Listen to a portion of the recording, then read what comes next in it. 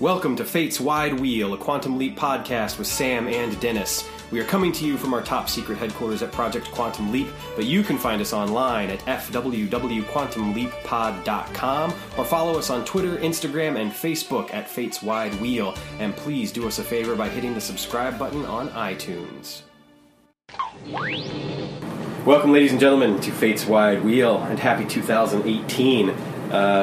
Spoiler alert, we're actually recording this in December of 2017. Hopefully we made it to 2018. Oh boy, what a world. What a world we will see.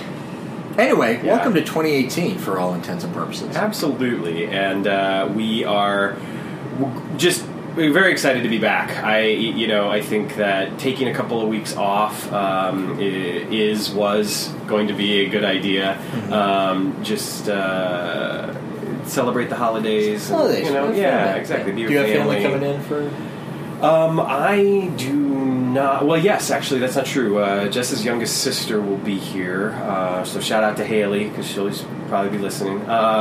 And she's going to stay with us for a few days before going down to Indianapolis, and then we're all going to travel down there because that's where Jess's family lives. Awesome. Her parents live anyway. Awesome. I'm busy right now, but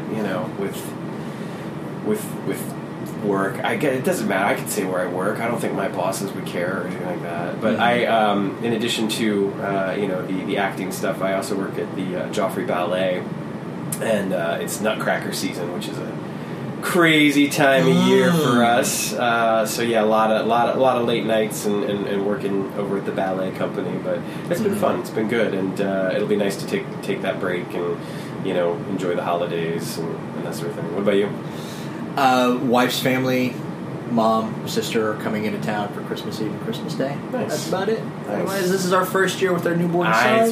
We are staying in the city. Yeah. Anybody else who wants to come see us, you are welcome to come visit. I love it.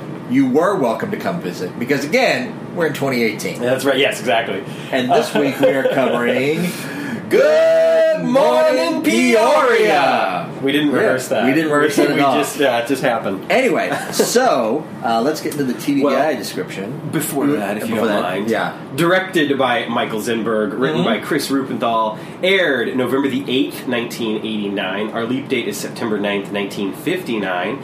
And Sam has leapt into Chick Howell. Howling Radio Chick Howell. DJ. Yeah. Tell us what TV Guide says. TV Guide, Sam Scott Bakula twists and shouts into 1959 as a howling Peoria disc jockey, helping his feisty boss, Patricia Richardson, combat a civic leader who says her station's rock and roll has got to go. It's got to go! Yeah. I just want to kick this off by saying that this is probably one of my favorite episodes that doesn't have to do with Sam's backstory or family or whatever. You know what I mean? Just like one standalone episode. Yeah. Yes. It's the same. Yeah, for me, this is an episode that broke my heart on the DVD release because of all of the music replacements. Yes. I think this may have been the one where I ended up buying all of the seasons just for posterity because I thought this is it. This is the only release that it's ever going to get. Right. I might as well have them in 50 years from now. Maybe I won't be as bitter about the music. But like watching this episode was like when I was like, I just can't. And when I bought the Blu-rays back at the start of 2017, I do think this was the first episode that I popped in and watched knowing that the music was back. And you are not alone. Blu-ray.com, which is a wonderful website I visit quite a bit, and first off, they have this wonderful deal page where they list like all the deals for like a price tracker basically on DVDs and Blu-rays, and they do it by lowest price, best deal, newest deal sort of thing, and you can actually see like if a movie is at the lowest price it's ever been, there'll be like a little red bar that says lowest price. It's a great useful tool. Anyway, their message boards will spotlight, each release or whatever that's coming out, and they obviously did one for the Quantum Leap Blu-rays, and I can remember, I pre-ordered it, so I wasn't really concerned, but some people got them a little early, and so they started posting immediately, and I would say almost every single person that was checking the music use this as like the first episode they watched. So there are a lot of people out there that watched this episode first when they got their Blu-rays, and then followed it up with MIA, of course. And I think you tipped me off to it being on Blu-ray. As big of a Quantum Leap fan as I am, I had given up so hard on there ever being another release of anything. Like I didn't even bother looking. And then you tipped me off. It's like, it's on Blu-ray? All right. Well, that's funny because I remember your Facebook post. Like, you even posted something on Facebook and like gave me a shout out for But it's interesting too because before the Blu-rays came out, and before they'd been announced, I had been toying with buying the British versions. I had to, because I've got a region-free DVD player because I have a huge collection of Doctor Who DVDs. Because here's another tip for any Doctor Who fans that are out there: do buy the US releases, but if you want to save some money, don't just buy the original UK releases, because even with the exchange rate and even with the shipping, they are often 50% cheaper by buying them from Amazon.com UK than they are from buying them here in the States. That's a shame. Yeah, because you can get most of the releases for like £6 to £7, which is like $10-12. Yeah. Anyway, do that. So I have a region-free DVD player, and I was thinking to myself, I was like, you know what? I should just go ahead and buy these, have the music, be able to listen to episodes like Good Morning Peoria and all their glory. Which, speaking of, I'm just going to go ahead and throw this out here now, because why not? You get such hits as Tutti Frutti as performed by Little Richard, April Love by Pat Boone, All Shook Up by Elvis Presley, Maybe Baby by Buddy Holly and the Crickets, Sleepwalk by Santo and Johnny, Great Balls of Fire by Jerry Lee Lewis, Yakety Yak by the Coasters, The Twist by Chubby Checker, Jailhouse Rock by Elvis Presley, Rock Around the Clock by Bill Haley and his Comets, Sea Cruise by Frankie Ford, The Glory of Love by the Five Keys, and Shout as performed by the Isley Brothers, and they are there in their glory, not taken out for rights reasons, and it's quite nice. It is, and it reinforces the fact that this episode relies on that so much for giving us our time and our place. Because one thing that's interesting about this episode is it pretty much takes place in one setting. We don't get a lot. I mean, we get little cuts here and there, but as far as like where Sam is, we only see him in like one place pretty much for the whole episode. Pretty much, yeah. I mean, we get little shots on the street. Yeah, yeah. But I will go on again just to reinforce this. It was probably one of my favorite episodes, like non-arc episodes, if you will, or whatever. And I have probably seen this one more times than a lot of other episodes. There's a couple that I know for a fact I've seen a lot more. I mean, there are a couple of episodes, like the season 3 premiere in particular, I've probably seen well into the double digits. But anyway, so yeah, I'm a fan of this episode, and I'm looking forward to talking about it. Yeah, fantastic. Well, let's dive in. Let's do it. Leap in. Yes. Let's leap in. So Sam is in a DJ. Coming. Yeah, Sam is in a DJ booth, and Tutti Frutti has just ended, and he's kind of at a loss of what to do. And one thing, I mentioned this on our last episode, the voiceover intro into this episode with the clips from Blind Faith, you could almost hear Scott Bakula wincing at how bad the narration is. But it gets us in there. One thing that happens that it does happen on occasion, but didn't actually happen in Blind Faith, is that we get a much longer leap in than we do in the leap out from the previous episode. So there's more stuff that happens leading up to what we saw last from Sam. We do. Where he's fumbling around with the records and dropping things and, and so on and so forth. And just like this drawn out exchange, which I feel like for reruns, they cut it down. It was one of those things that, it's honestly, I feel like the first scene is made stronger in the rerun because they cut a little unnecessary stuff out of there. But just kind of like this drawn out thing of like he's just like total at a loss, and Patricia Richardson's character, which is named Rachel, has like basically like proverbially like handhold him, like read the paper that is in your hand. Right. Go to the ad. He looks down. We get a mirror shot of his little stand. His clipboard has a mirror. Yeah. And other than Jesse Tyler, might be the oldest person we've seen Sam leap into so far. I do believe so. Yeah. And I think this is a case. This is the only mirror shot that we get in the entire episode. I think you're right. which is I think we're about to say the exact same thing.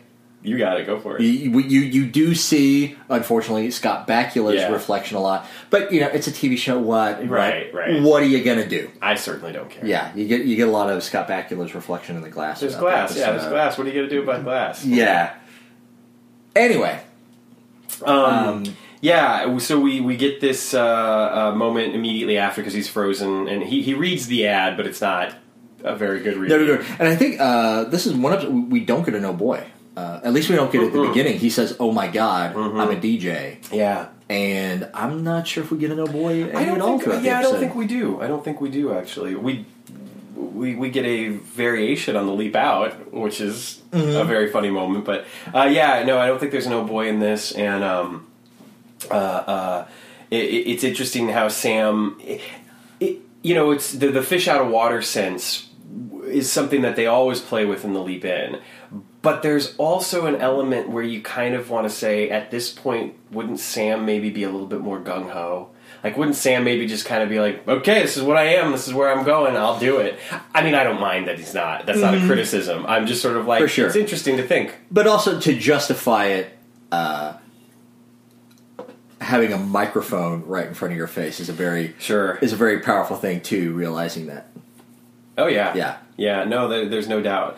But it's a funny little moment, and then he goes into the control booth, and Rachel promptly is all over his case for his terrible delivery and the dead air, and absolutely. And from this, we get the idea that Chuck is a relatively recent hire. Yes, him and Rachel are already kind of off on the wrong foot. Yep. They already kind of have this antagonist relationship. Yeah. And let's go back real quick because it is very funny here. I mentioned all the songs, just a moment ago, but he does put on April Love by Pat Boone, and the looks on the faces of both his fellow DJ Leland and Patricia Richardson, Rachel, it's just like, what are you playing? Like, Chick Howell would never play Pat Boone. Yes. so it kind of adds to the whole tension between them when he walks into the control booth. Yeah.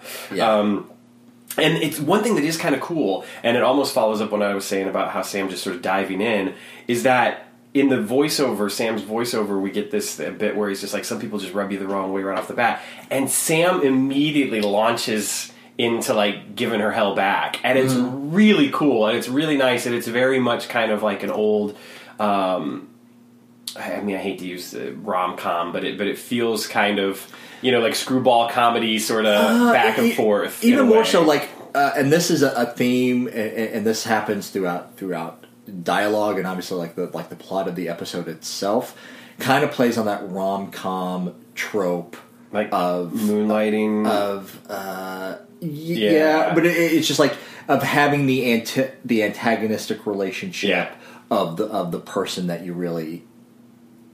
If you're not in love with, like, you have the hots for, like that there's you're interested in, and so we immediately but it's great, and I love that Sam just goes for it and starts kind of giving it to her, and then at one point he's kind of clearly afraid that he's about to get fired, and so he pulls back a little on it. But then she does say to him, if you come in late tomorrow, you're going to be fired. You're going to be fired. It is interesting to note. Patricia Richardson, who is probably best known for Home Improvement, which was started a couple years later. Four-time Emmy nominee, Patricia Richardson, for Home Improvement. 2 years before this episode, but a year before Quantum Leap debuted, Scott Bakula and Richardson were in a short-lived 13-episode TV series called Eisenhower and Lutz, which was a sitcom where Sam was, or Scott Bakula, I should say, was like this ne'er-do-well, womanizing attorney, and Richardson was one of the other actors on that show. Yeah. So this was, I don't know how intentional this was in the casting, but this was kind of like a little mini reunion from them having worked together a couple of years before. And their chemistry, right off the bat, I think is evident, and goes a long way to making this a great episode, I think. They have excellent chemistry. Patricia Richardson is extremely watchable, and just there's something about her that makes me not only want to watch her, but makes me care about Rachel. Mm-hmm. And it goes beyond writing and acting. It's just that sort of innate thing that some people kind of have that make you just kind of want to watch them and see what they're going to do. Which even later in the episode, like some of her facial expressions in the control booth, it's just her reactions to Sam are so wonderful, and because they're not over the top, they're just very genuine, honest reactions, but she has a very expressive face and it feels very real, and it's just kind of like, man, like I want to watch you. Yeah, I mean, they do have more of a chance in this episode as opposed to other episodes. Like, it is kind of a bottle episode, and like just getting ready to say that. Yeah, yep. like they're sitting in the same room and they get to have like these couple scenes where they just have like these longer, like more settled in, conversational scenes that you don't get a whole lot of, and just like their chemistry that they do bounce off of there, it makes it a very easy episode, right, to watch. And the two of them are really the ones that kind of carry the episode. I mean, they've got the bulk of the dialogue, and even Al feels sort of secondary to a lot of the stuff going on in this episode. Not secondary. He does. I mean, he's around a lot. Right, but he doesn't have as much dialogue, I feel like, as he does. For sure. Like he's setting the things up for them to spike. Yes. Proverbially. And I will say this, and this is a weird thing that I've noticed watching like any TV show that you watch when you're a kid and then you come back and you revisit the show like later in life. Like watching the show as a kid, and even like a couple years later, like Patricia Richardson is going to end up like being like the mom on Home Improvement. Like watching the show as a kid, like I saw Patricia Richardson as a mom figure, and I didn't really like think of her as like an attractive human being, an attractive woman. And like watching the episode this time for the first time, I was like, oh yeah, and like looking at, and like looking at her age, like she in this episode, she is the age that I am. Yeah, now, right. And so, like, watching it, I was like, like, I never thought of it, but she's a very attractive woman. Yeah. Yeah, and whereas, like, watching this episode, like, as a little kid. And she would have been, like, 38, I think, in the episode. Not to give away your age. But she definitely...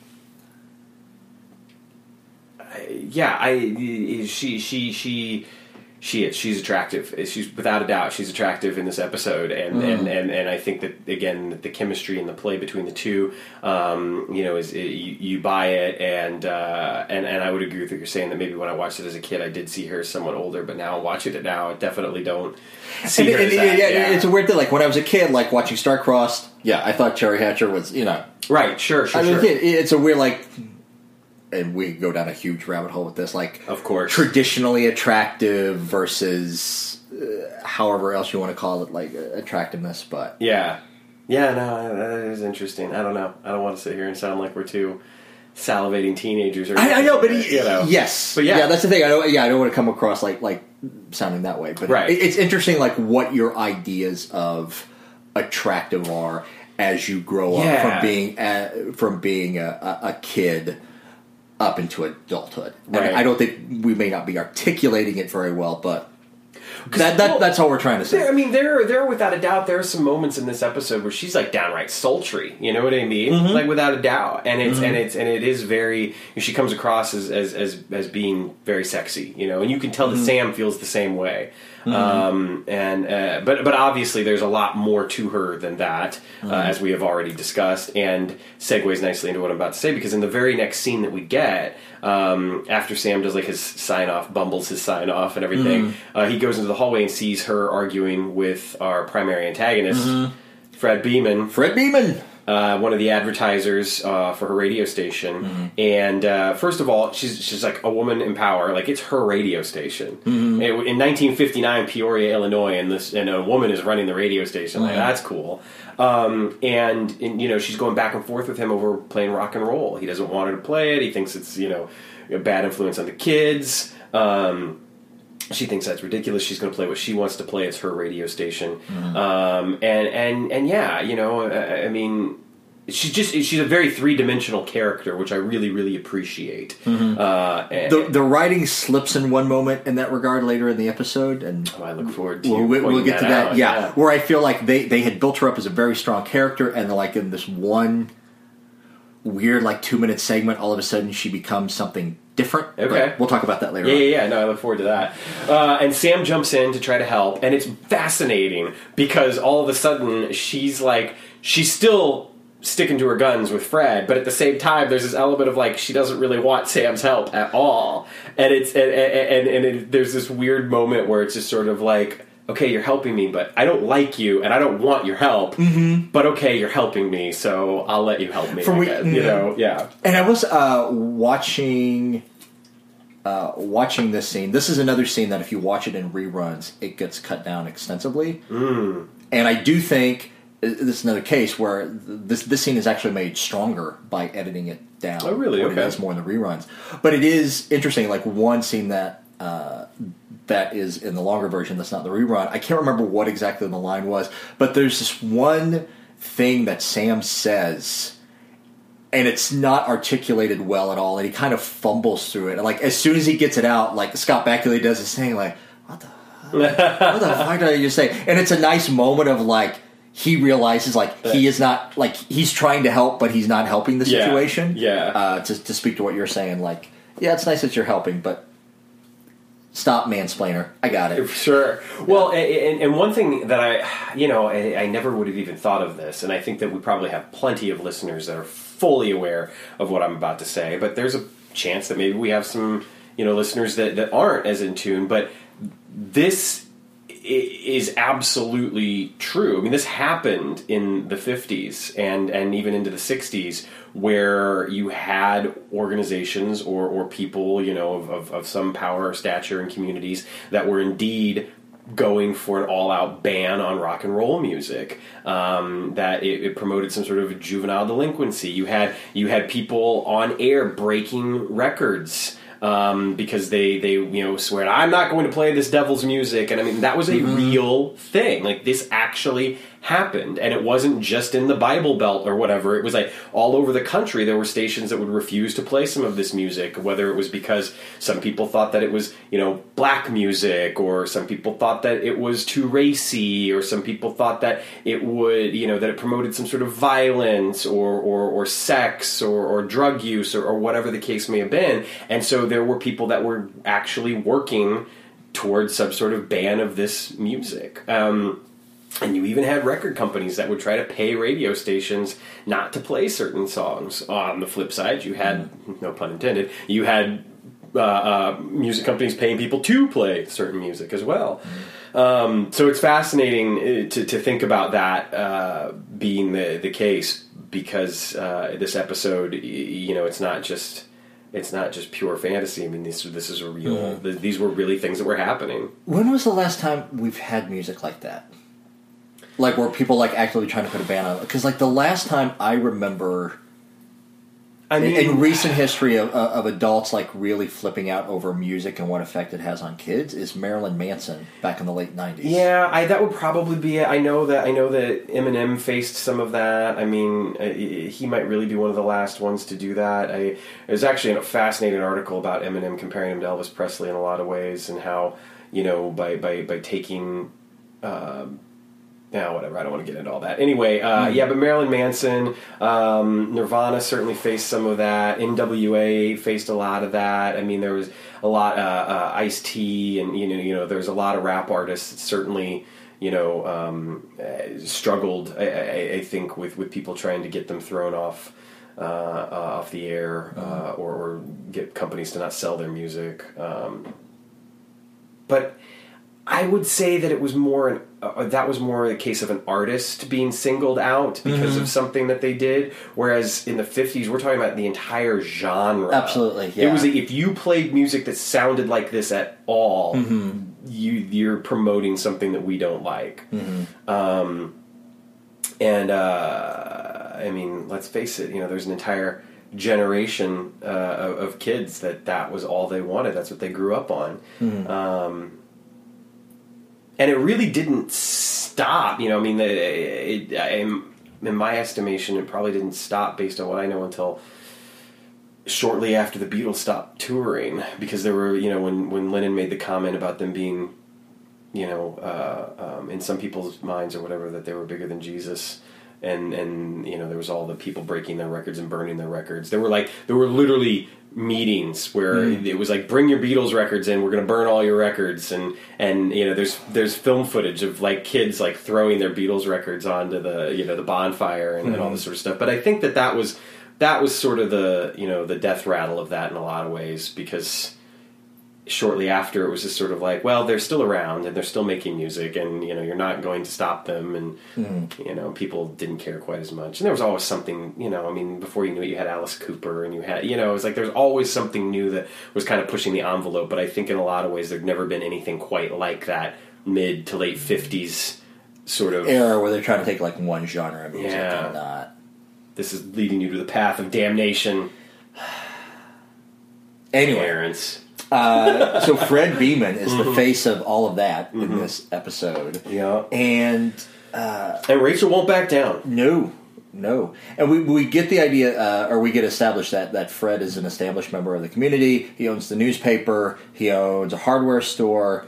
And as we're about to find out, he clearly has some influence over the city council and he's proposed a new bill. The mayor. And we go from zero to like, I'm going from just please stop playing the music. All right, I'm proposing a bill or whatever you want to call it. Well, I think because of the way she stands up to him and the way she's just like, I am not backing down from you at all. I'm going to play my music. And he's like, fine, I'm pulling my advertising. I'm proposing a bill to do this. I'm, and both Sam and Rachel are like, you're crazy. Like, no way. This will never happen.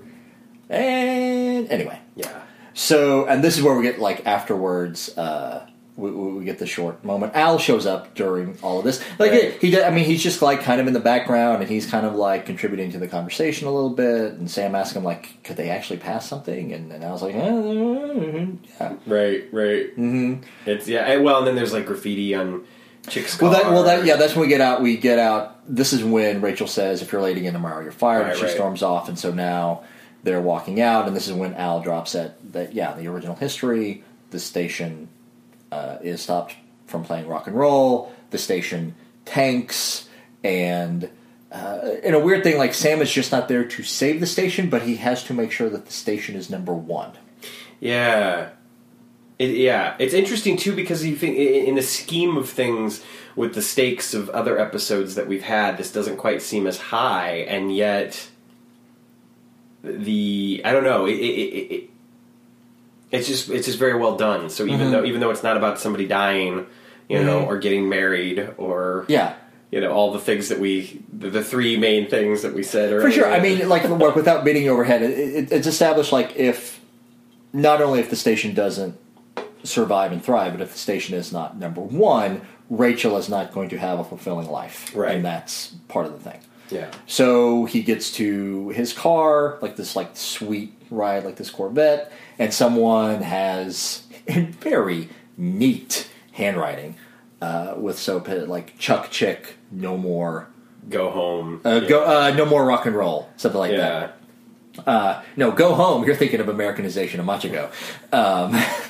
But anyway, try not to. No, Chuck Chick, no more rock and roll. And it is interesting, like, we established, like, Fred Beeman is the face, like, he's the bad guy in this episode. He obviously has goons doing the dirty work for him. You never see him. No. In this episode. No. It's kind of crazy, too, because there's a huge cast of extras in this episode. There is. Like, as far as speaking roles go, not a ton of them. And most of the lines, like I said, are Sam and Rachel's. But there's this gigantic cast of extras for for these, like, scenes at the malt shop and scenes outside the gas station and scenes outside the radio station. And so Sam does arrive early the next day, so he keeps Chick's job, which is important. 246 to spare, I think he says. Yeah. And then Al, he starts going through the records with Al to try and figure out what he should play. And of course, Rachel sees this from the control booth, and it's like, what is he doing? There's this line about, what are you going to play first? What's your first album? something by the Beatles. Who are the Beatles? Yeah, you mean the Crickets? Yeah. Yeah, Beatles, Crickets. They're all related. Yeah. Because he's a little early on that. Apparently he doesn't remember much music or what to talk about. But then Al starts giving him suggestions, helping him out, and then all of a sudden says the words, "Didn't you see the movie?" Mm-hmm. And the next thing we get is, sure enough, is Sam in Robin Williams mode. We are aping. I'm going to make a confession. Yeah. I've never seen Good Morning Vietnam. Oh, never seen it. I thought maybe I should watch it in preparation for this one, but I just did a quick synopsis on Wikipedia. I was like, all right, I get the connection. I saw the film probably pretty close to when I saw this episode. And I watched it by myself in the den at our house in Independence, Missouri, where I watched a lot of Quantum Leap episodes as well. And it was... I don't know that I had ever had as strong of an emotional reaction to something as I had to that film. And there's a scene towards the end of the movie where Wonderful World is playing, and Louis Armstrong's singing the song, and Robin Williams' character is walking through the streets, and, all hell is breaking loose. And it just slayed me. I mean, I was like 8, 9 years old, and I just remember bawling, and it had such a profound effect on me. It really is. It's a wonderful film, and Robin Williams is incredible in it. It's one of those films that does such an incredible job of striking the balance between the comedy and then the more serious elements. That it would be a struggle to think of as many other movies that do the same thing.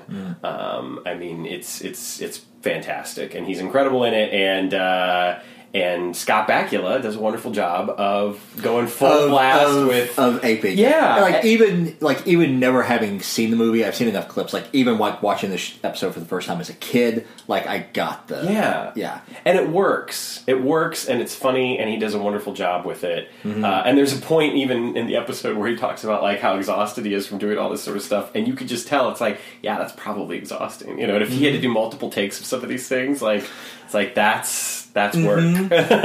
Absolutely. And it's also important to note, this was just 2 years after. Yeah, this was just 2 years after Good Morning Vietnam. So they're aping a pretty recent. Yeah. And doing it well. Mm-hmm. And I think because. It's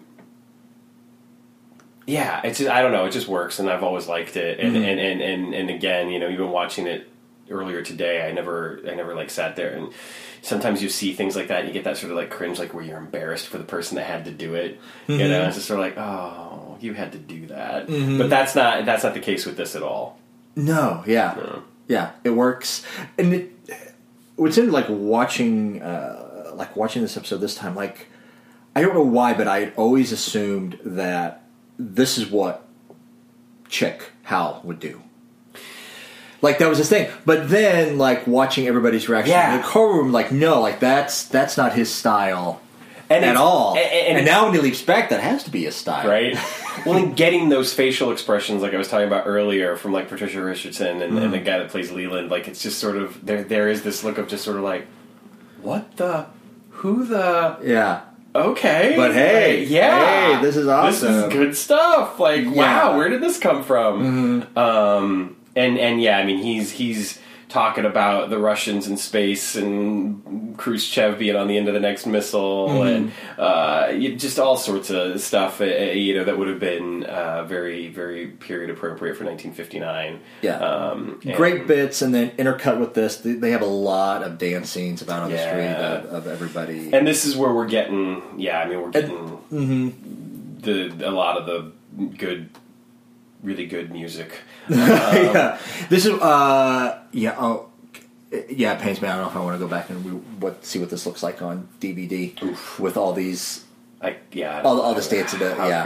But we get scenes of the teenagers dancing, and Beeman and his entourage being annoyed by, being mortified by all of this.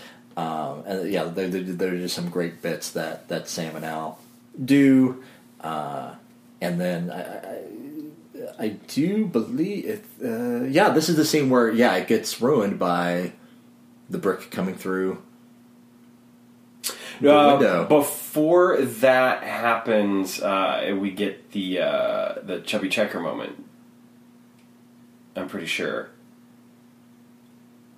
Yeah, it is. We get the Chubby Checker moment before that happens. Okay. And Al sees Chubby Checker and he goes and he freaks out. That's right. Yes. How can we forget the Chubby Checker moment?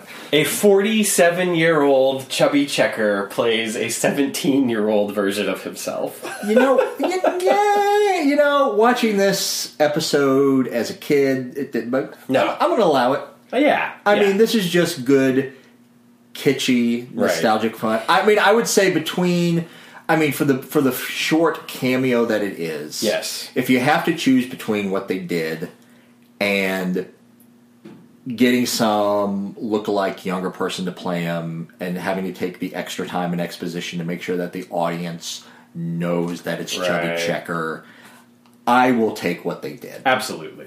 It is a cool moment. It fits in perfectly well with the episode, what the episode's going for. And, you get the Kiss with History where Sam basically teaches him the twist, which he's already got a song called The Twist, so why wouldn't he have a dance move? But I digress. Yes. But it's funny. It's a cute moment. It's great. Sam and Al are going nuts. Everybody's dancing. Like the receptionist is dancing. Everybody's getting Rachel's into dancing it. and she's going down the hallway with the record because Sam's like, if you play this record, we will be a number one radio station. You know? And so it's a good scene with a lot of energy, and it's fun. So I agree. But it is just funny to note that he is playing himself 30 years younger in the scene. But to jump back, I just watched this episode this morning. I should remember because I thought it was like the brick came through the window, they got the console repaired, and then it was after they got the music turned back on. That's when they looked over and saw that. Not according to my. To your notes, okay. I'm gonna take your. Yeah, I'll take. Or the Quantum Leap Wikia, from what I'm reading. Okay, all right. Because actually, oddly enough, it seems as though they don't get the brick thrown through until after they go to the council meeting. Oh, okay. Yeah. Which does actually seem out of order. I don't know. I do, because I feel like they get the console repaired, then they see Chubby Checker, and then somewhere in here there's a line where Sam says, "No one is going to ban rock and roll." Get the hard cut to them coming out of the council meeting saying, "I can't believe that they banned rock and roll," and where Rachel starts having the doom and gloom of that's it. I might as well close the station down. Might as well, get ready for the Dark Ages. Bring up the drawbridges, and that's what gives Sam the idea of barricading themselves in the door, barricading themselves in the station. And this in the scene where Al basically he lays out here's what's going to happen if they stop playing rock and roll. The station is going to be closed within a year, which is weird now that I think about it. Al doesn't give. What happens in the original history, he gives a projection. He doesn't say, they banned rock and roll in the original history. This happened. Al is giving a projection that Ziggy's given. She can last for about a year if she stops paying salaries. But but it's pretty pretty ominous. It's. Regardless of what the proper order is, I'm pretty sure the twist thing happens before, actually. Sure. Well, yeah. But regardless, the law gets passed. Timing off in a time travel. There is. Anyway. There's going to be a ban on rock and roll music. They can't believe it, and Rachel ends up having that line that you mentioned about raising the drawbridge and preparing for the Dark Ages, which gives Sam the idea to barricade themselves in. They get in, they get on the air, they're going to make a protest against the new law. Sam reads the letter from Fred's talking about how half-articulate speech of long-haired radicals is all that rock and roll music is, and then follows it up by reading what he prefaces by saying another document by a bunch of long-haired radicals, which is the First Amendment of the Constitution, and says that they're going to stay on the station and that they're going to, play their rock and roll music. And it's hilarious because he does this impassioned thing. They play the music. He sits back. The phone rings, and Sam is just sort of like, "It's for you." And Rachel's like, "My hero."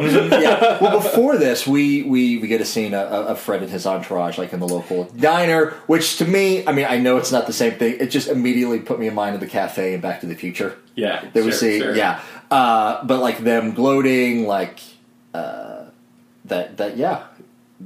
rock and roll is no more in Peoria, and they're all very happy and celebrating, except for Fred's wife, who was just very happy and just like, I don't know, it's just music. What's going on? And then we get the scene that you just described of them saying they're not going to do it anymore, and then they cut back to Fred, clearly unhappy that. And so he calls Rachel, and Rachel, and again, it's just Patricia Richardson being awesome. She has such a sweet delivery of just like, well, this is exactly what we're going to do, and that's all there is to it. And, as opposed to just being like, no, I am standing up to you. It's just this really, it's just a really great moment she has. It's very simple, and there are a couple of other times she'll talk on the phone with him and, and kind of raise the stakes each time, but she's just like, I'm going to stand my ground, and that's all there is to it. And so now they're serious. This is happening. Yeah. One thing I find noteworthy here, this where you see it like particularly in this scene, is that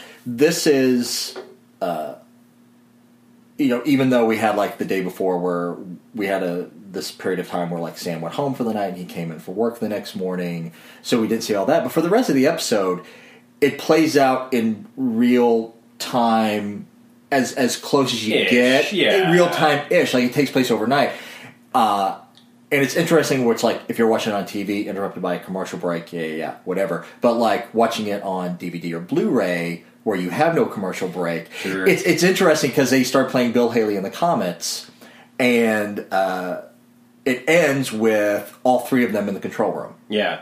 Sam, Rachel, and Al. I think the last line going into the commercial break, Al, who, by the way, thinks this is a horrible idea, which I have a hard time believing. Right. I would think Al would think this is a great idea. Oh, yeah. Especially because Sam's alone with a woman in an enclosed space. Al would be all for this. But his last line right before the commercial break is, well, if we're going to go down in flames, I'll help you pick out the records. Yeah. And so they're all three in the control room. We go to commercial break. When we come back, the song is almost in the exact same spot from when they went to the commercial break, but Rachel is coming back in from the other room having retrieved the editorial that you just mentioned. Okay. So to me, like it kind of establishes this idea that we're kind of seeing time accelerated, like throughout the night. Yeah. If that makes sense. Oh yeah, absolutely. Well, just the convention of television. Convention. There we go. Yeah, well, and then of course we start getting all these obstacles thrown at them. There's the vandal throws the brick, it destroys the control panel. Sam has to fix it. There's a really nice moment where like Rachel's talking about how her dad built the control panel, and this is one of those conversational scenes that we talked about. Yeah, and it's just a really nice moment. And Sam gets it fixed, and she's surprised that he could do it. And he makes a comment at one point about Apple, about how like when they're repairing the console, and because she's like, my dad worked at night in his garage and blah blah blah. It's like, oh, just like the guys at Apple. And she's like, what? And he's like, Wapple, W-A-P-L in New York. Sure. Quick thinking. Good one. And I love, and then the scene where they're locked in having the long conversation about her dad or whatever. Like, she comments like, the future radio is FM. Yeah. Not AM, such as they are. Right. Well, I mean, which is interesting because wink, wink. Wink, wink. It's true. And also, after this, Patricia Richardson will be on another short-lived series before Home Improvement called FM, which features a lot of actors from the previously mentioned Eisenhower and Lutz. Yeah. All except for Scott Bakula, obviously, because he was busy. Yeah, he was busy doing another show. And then it would be shortly after that show ended that she ended up doing Home Improvement, which she was like 8-9 seasons long or something.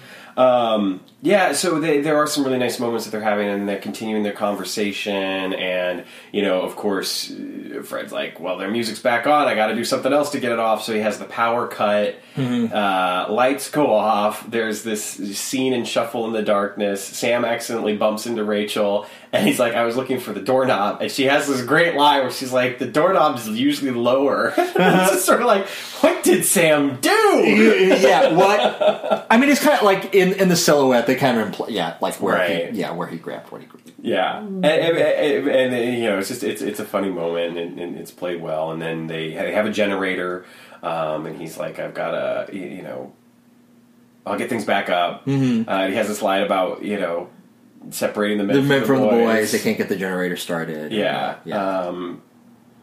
But then they work together to do it. Yeah, to get it started, and now they've got power back. Mm-hmm. But they've only got enough power to generate the radio and not the air conditioner. So now it's hot. That's right. Yeah. And Rachel started to kind of unbutton her dress a little bit, and this is what I was talking about with the sultry kind of like it's fuck it, it's a hot moment. It is, I mean, she's literally. Yeah. Mm-hmm. And so he calls again, talking about how he's not even gonna return giving his advertising even if they do stop playing the rock and roll and how he's going to get everybody else to join in. Meanwhile, he's telling his name is Foley. It's on his name badge because that was a weird name. He's telling the police chief to like bust the door down, arrest her, and everybody else involved is like, yeah, what they're doing is wrong, but this is not bust down the door and drag them out. Yeah, wrong. Slow your roll. And I do believe it's somewhere around this point where she says, after I hang up the phone with you, I'm calling every news organization in the country. And this is an example of accelerated time. Same song is playing.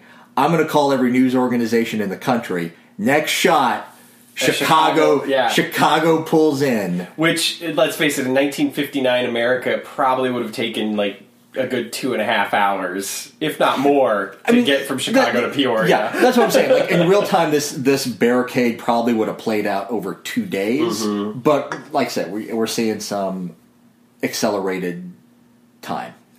Accelerated? Did you say accelerated? Like a quantum leap accelerator? Yeah. Very noteworthy. So yeah, indeed. And I think it's somewhere around here when we get the line about how she tells him to take the nightstick and shove it. Which is another great line.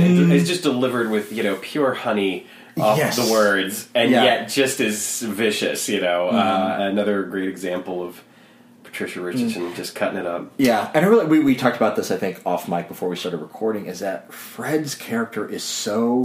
Yeah. He is so thin, and I realized, like, watching this episode, like, the reason why it was never obvious to me watching this as a kid is because that particular actor, that character, he just physically looks like a guy from my hometown. Mm-hmm. He was a very well respected member of our community. He was deacon in the church. He was a music teacher throughout the middle school and the high school. He just very much looked like him. Okay. Like if Fred Beeman was a good guy, it would be this guy from my hometown. And I realized, like, when I was a kid, like, I kind of like put them in my same headspace. Like, I imbued the nice guy from my hometown in there. But watching this episode, now I'm like, no, like, the actor does the best he can with it, but he's just a very thinly drawn character. And he's another one of those actors, if you will. Richard McKenzie did just a lot of work, for 30, 40 years, a lot of it in television. Hit most of the big ones, starting with My Three Sons, did the Waltons, Hawaii Five-0, the Jeffersons. He was in Roots. I could totally see him in an episode of the Waltons. Yeah. He was on Quincy. He All in the Family, played Alfred Bunker. He was Archie's brother. How about that? I could totally see that. But yeah, I just a ton of stuff. Did Soap, In the Heat of the Night, MacGyver. Just a lot of television stuff. It doesn't look like he's done anything in about 15 years or so. But I mean, he was born in 1930, so he's obviously getting out there. But anyway, it is interesting. The comment I made to you is that we almost learn more about Fred Beeman from the letters that Sam reads on the air than we do anything that Fred Beeman does or says, other than that he hates rock and roll. So at this point, it's hot, sweltering. They've been in there for a while. They're trying to relax. They continue to bond some. Sam puts on some romantic music, The Glory of Love. Dedicated to the woman that... there's no one else he'd rather spend the night in a fallout shelter with. Civil defense shelter.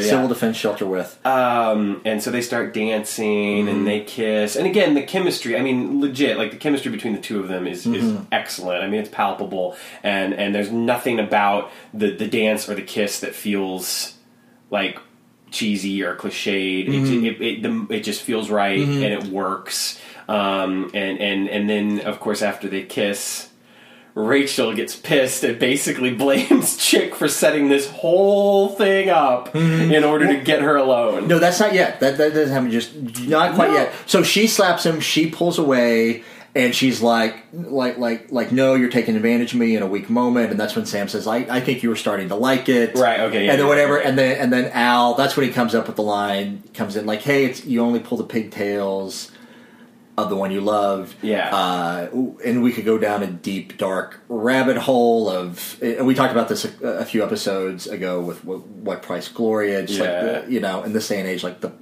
the problematic trope of playing hard to get and being antagonistic means you actually...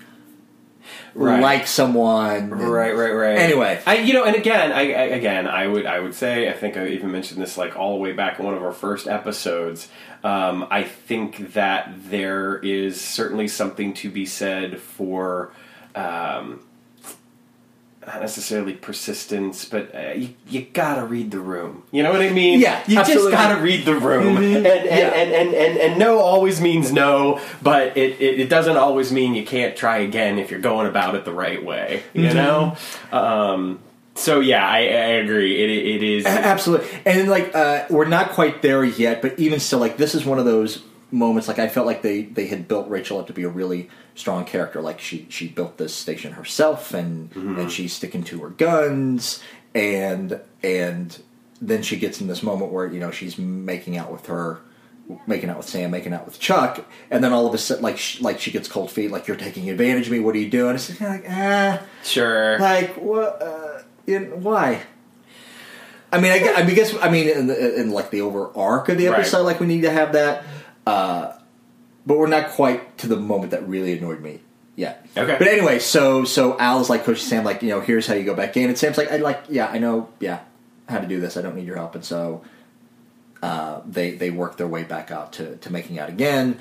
We cut to Al goes to see what's going on outside. Yeah. They've cut the antenna, and then Al comes back in. It says they've cut the antenna. I guess we're off the air. Yeah, and then and that's when she says that it was all a trick to be alone, and that's the part of the episode that really bugs me is when she has this meltdown and she goes to this weird place where she accuses Sam of creating this entire situation just to get alone with her. Yeah, that's where I'm just why? Yeah, I can see where you're coming from. I guess it doesn't bother me quite as much, and I can certainly sit there and say it's late. She's tired. She's exhausted. Sure. She's high strung. It's all sorts of shit is happening. She's probably a little confused about what just happened with Chick. It's it's just sort of so I'm willing to give her a pass, but I definitely see where you're coming from with it. I definitely see where you're coming from with that, because I agree it does sort of it does sort of betray some of what has been set up for her as a character. Just having this weird freak out and just accusing him of this really complicated conspiracy just to get her alone, right? And make out. What? Like he would say, even you must have a mighty high opinion of yourself, Rachel. You even set up Fred to call you and blah blah blah. Yeah. Anyway, but Fred calls to gloat, right? And she has made the line, when it rains it pours, and after the phone conversation that triggers the thing. what are the gutters made what of? are the gutters like? Copper. Boom, and all of a sudden we've turned into an episode of MacGyver. Yeah. But Sam gets up there and he's able to restore the transmission with the antenna and using the copper gutters, and then. But we do get this weird moment of Sam standing or Al standing next to the antenna, and for some reason, him standing too close to the antenna creates some sort of weird feedback, like a leap effect, complete with like both the light show and the same sound as leaping. It's like, Sam, I'm leaping. And, and afterwards, I've always found it funny, like when he finds out he's not leaping, he's like, he's like, darn it, nuts. And I'm like, I don't know if it ever struck me, does Al really want to time travel? Does he really? Yeah, I don't know. What's funny is, not to give any spoilers away from like later on in the series, in case anyone happens to be watching along with, but Dean Stockwell was never crazy about the idea of having to be the leaper. Yeah. Interesting. Because basically it would have been more a complicated shooting schedule for him. Sure. But anyway, that moment always struck me as odd. I was like, do you really want to? Does Al really want to? Do you really want to travel through time now? So I think what I would say to that is quite possibly yes, and the reason why I say that is that here's a guy, he was an astronaut. Like, this guy's clearly an explorer. This guy is clearly, and he was part of the Starbright project. He helped start Project Quantum Leap with Sam. So I do think that there's enough of an adventurous sense about him that maybe yes. I don't think that psychologically, which will be interesting to maybe even talk about more later, I don't know that he would really be suited for it or for the long haul. You know what I mean? For sure. Like, I think that I don't know. Yeah, I don't know. It'd be interesting to think about that. And I will say, if you've never read the novels, listeners, there are a couple of novels. One, it happens by accident, and another one, Al intentionally leaps. In order to accomplish something. It's crazy stuff. I recently actually did. I had a few of them already, but I did recently purchase the rest of the novels that I don't have, and I do believe it is my intention for sure, and I think Dennis is pretty much on board with this, that at some point we will actually delve into that aspect. Cover those. It'll be It'll be a while, but it'll be a while. I'm trying to think of like the timing of the novels, and I think almost all of them, like the timing of the novels, like the stories of the novels, almost all of them take place after most of the episodes of the series, with the exception of the one novel, which is Prelude, which is like the 5 years leading up to the first leap. And then there are a few episodes, and I always had a little bit of a problem, or novels rather, I always had a little bit of a problem with this. There are a few novels that actually do take place within, like in between episodes, and I just always thought that was kind of weird, because it was like,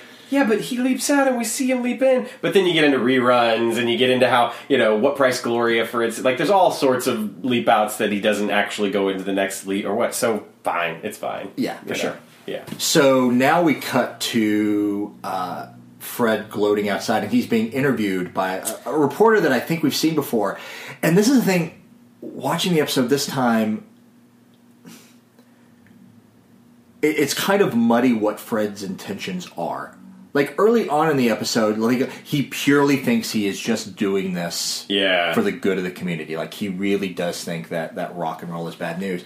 But he is such a cocky ass. Right. In this scene where he's being interviewed, he's like, well, I just want what's best for America, and anything that's not great for America, got to do away with it. Dennis, he's just trying to make America great again. And like what he was saying, like you can lift that dialogue out and you can put it into any Republican conservative's mouth now, and yeah. It's an election coming up. Anyway, so there is a the music starts to play again because they're back. Actually, it's not the music; it's just Sam's voice coming back over, like talking. Just saying that. Like something like, man, if they keep this up, I don't have to change my name to something or whatever. Then someone comes running up and says, "Hey, they're back on the air." Yeah, damn it to hell. Yeah, and he goes to turn on the radio. Yeah, and then this is around the time when Beeman loses it. and is going to go to the door and with an axe and start to break down the door. We transition from nighttime to daylight very quick, and this is where we see like fights breaking out. Between in the red are the pro rock and roll kids, and then the blue, and then the blue are. What are the straight lace? The straight lace. What were they called in The Outsiders? Oh, the Socias? The Socias. Yeah, the greasers. Yeah, the Socias. Yeah, the Socias or whatever. And those are the goons that have been doing all this stuff for. That's right. They're the Pat Boone listening, graffiti painting, just only hands over the clothes stuff doing goons. Yeah. But we get the rumble, if you will, and I mean, all hell's starting to break loose, and it's around this time when Al tells Sam that Ziggy's found something, and it turns out, because now Fred is he's actually got the axe, he's breaking down the door, and at one point they try to lift a couch up to further barricade the door, and they can't do it, and then Al says that they've got something, and it turns out that a young Fred Beeman, about 14 years prior to this, when this episode takes place, had written an article about. An editorial about what it meant, why we fought in World War II. Thinking about the soldiers that didn't come back, or the soldiers that came back and they weren't quite whole, and and this sort of stuff. I mean, why did we fight? And of course, comes up that they fought for freedom, the freedom to do what they wanted to do, and including listen to the music they wanted to listen to. And so, Sam says on the air, "Well, all we want is a little freedom too." And Beeman has this breakdown and say it was different. It was, that's not what I was talking about. And it's clear at this point he's lost, And that's when his wife comes over and it's just sort of like, come on, Fred, let's go, Oh, were we to live in a time when you could actually take honorable words and use that to win the day. Yeah.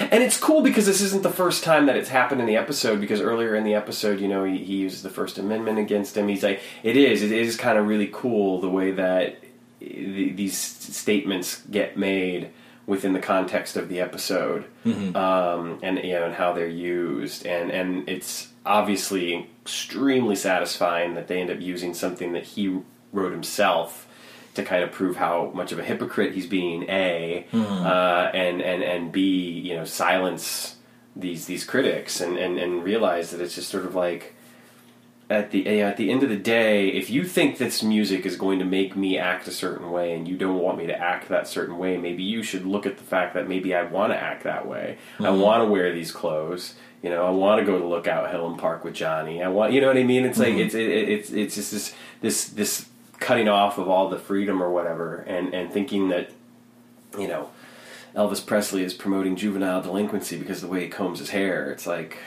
come on. And the fact that they could take such an eloquent stand against all of that, and again, using his own words against him, it works. Yeah. How quickly, they just got to that editorial. That's true. Here we go. Find it in the book right here. Because it was just I was saying, how else could they have done that scene? They could have had Al with his hand link right in front of Sam's face, reading it off the hand link. Yeah. But then Rachel would have been like, "What the? How the hell did you know that? What the fuck is from memory? You just moved to town. Shut up." Right.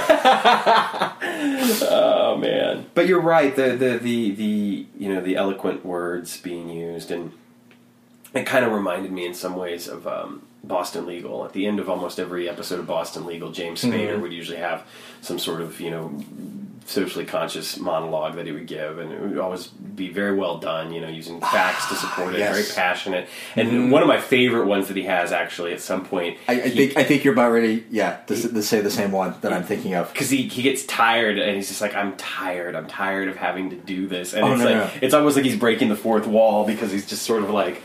But there are a couple that have to do with free speech in particular, and one that I'm thinking of right now is Yeah, it's just his assistant or secretary rather has basically told the IRS that she's not going to pay her taxes because she doesn't believe in the way that her money's being used is effective, and of course he's told her this whole time. He's like, okay, you have to pay your taxes, but he still defends her in court, obviously, and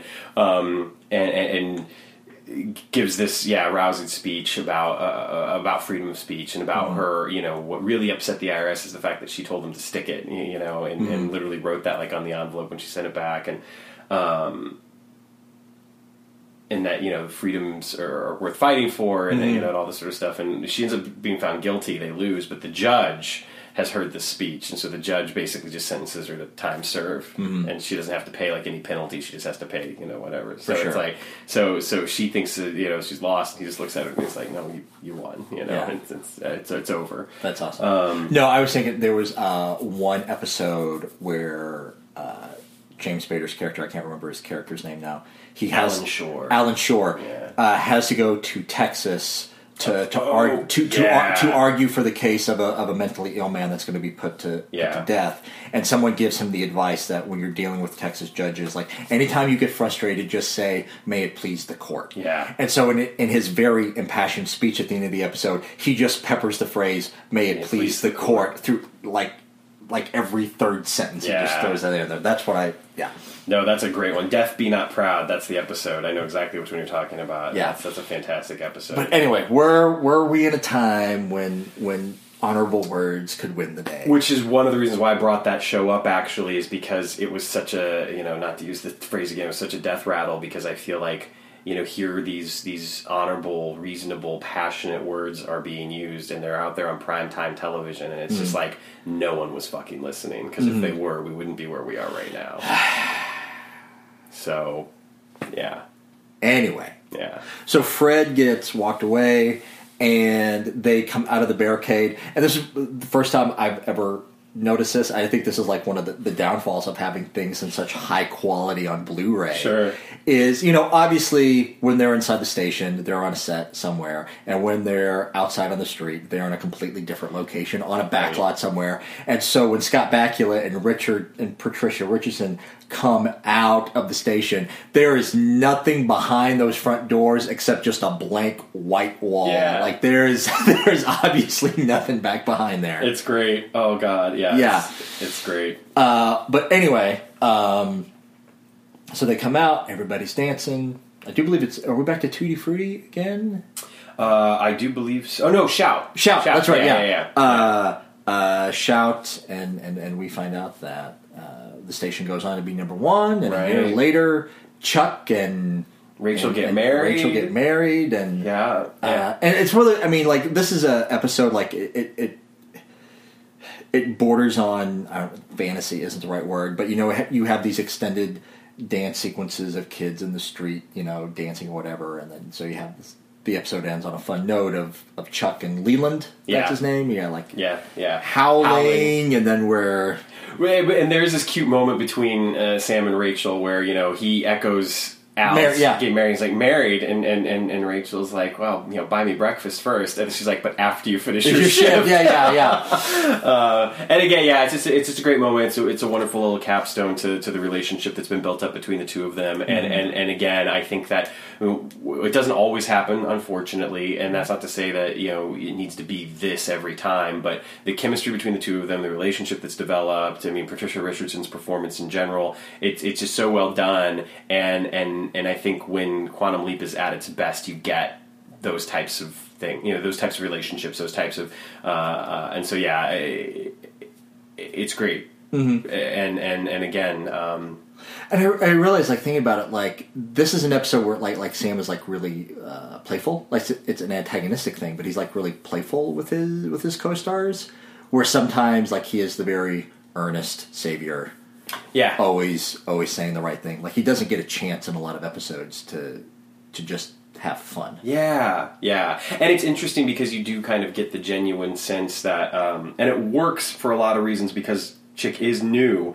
You get the genuine sense that Sam is attracted to this woman. That Sam is like he's glad to be cooped up in this civil defense shelter with her. He is. It's not necessarily one of those problematic episodes that we've talked in the past about how Sam is taking advantage of this person because she thinks that he's someone else. It's more a case of like, she doesn't really know Chick either, and so this whole build of the relationship is it's okay. Yes. But yeah, then he leaps out, and now he is a rabbi. Oy vey. Oy vey, yeah. Which is indeed, let's face it, it's one of the cuter boys in the history of the show. And that'll take us into next episode, which will be Thou Shalt Not. Thou Shalt Not. Yeah. I wanted to go back. I know that this is a Quantum Leap podcast, and I certainly don't want us to get too overly political. Obviously, Dennis and I have feelings and points of view that maybe some of the listeners don't share, but I did want to take a moment to read something because I did find that the summation that I was talking about that Alan Shore gives is wonderful, and I'm not going to read the whole thing, but it's he's gone on talking about free speech, and at one point he says that these really long speeches make me so tired sometimes, and one of the opposing attorney says, evidently it's speech time, and he replies, and speech in this country is free, you hack. Free for me, free for you, free for Melissa Hughes to stand up to her government and say, stick it. And I object to the government abusing its power to squash the constitutional freedoms of its citizenry, and God forbid anybody challenge it. They're smeared as being a heretic. Melissa Hughes is an American. Melissa Hughes is an American. Melissa Hughes is an American. Last night I went to bed with a book. Not as much fun as a 29-year-old, but the book contained a speech by Adlai Stevenson. The year was 1952. He said, "The tragedy of our day is the climate of fear in which we live, and fear breeds repression. Too often, sinister threats to the Bill of Rights, to freedom of the mind, are concealed under the patriotic cloak of anti-communism. Today, it's the cloak of anti-terrorism." Stevenson also remarked, "It's far easier to fight for principles than to live up to them." I know we are all afraid, but the Bill of Rights, we have to live up to that. We simply must. And that was written like 12 years ago, and I think that words like that should be spoken and heard. And I couldn't agree more with its, and I'm as guilty of this as anyone else, but it is easier to fight for these things than to live up to them sometimes. Absolutely. But we really should be living up to them. Even if that means sometimes you do something that you're not entirely comfortable with. Even if that means you have to maybe vote for someone that, you might not be comfortable with, but isn't the other person. Especially when that other person is just a terrible human being. Absolutely. So. Send us your hate mail and messages to @FitchWideWheel, Instagram, Facebook. Yeah. At Strummer_Fane is my Twitter. I don't mind. I'm always up for a conversation. Because that's something else we've seemingly forgotten how to do, is have a conversation about it. Absolutely. It's just, I'm right, you're wrong, and that makes me better than you. And I don't think that personally, but I feel like that's the tenor of a lot of the... Actually, I think I'm right, you're wrong, that makes me better than you is 50% of the podcast landscape out there. I don't know. It could be. But let's face it, 50% of the time, at least, we're wrong. So feel free to disagree with us. Yes, not only about our other viewpoints, but certainly about what we've had to say about Quantum Leap. So if you've got something to say, let us know. And if you want to come be on the show, let us know. But again, Happy New Year. I think we can both sum up our thoughts on Good Morning Peoria with... It's a damn good episode. It was a great episode. Yeah. Yeah. And we're, like I said, we're kind of in the sweet spot now here of Quantum Leap. And I think we get a stretch of, like I said, 6 or 7 just really good episodes. And this is, maybe these are the salad days of Quantum Leap, if you will. Yeah, there we go. The classic, the golden age. Excellent. So thank you so much once again. We look forward to discussing Thou Shalt Not next time. But I think we're going to leap out of here. Dennis? Leap out of here, yeah. Let's do it. All right. Yeah, have a good week. Thank you so much for listening to today's episode. If you enjoyed what you've heard or have any questions or comments, don't be shy. Reach out to us online at fwwquantumleappod.com or Twitter, Instagram, or Facebook at Fates Wide Wheel. And remember to hit the subscribe button and leave us a review on iTunes, Stitcher, Google Play, or wherever you may be listening. Until next time.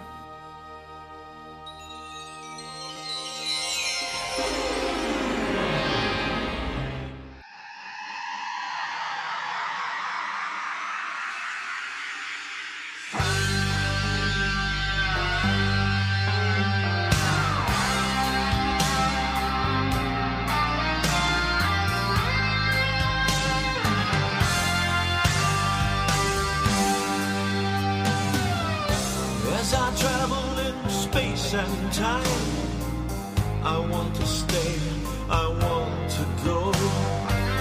You see my face, but it's not mine. But you can't see, you'll never know. How can we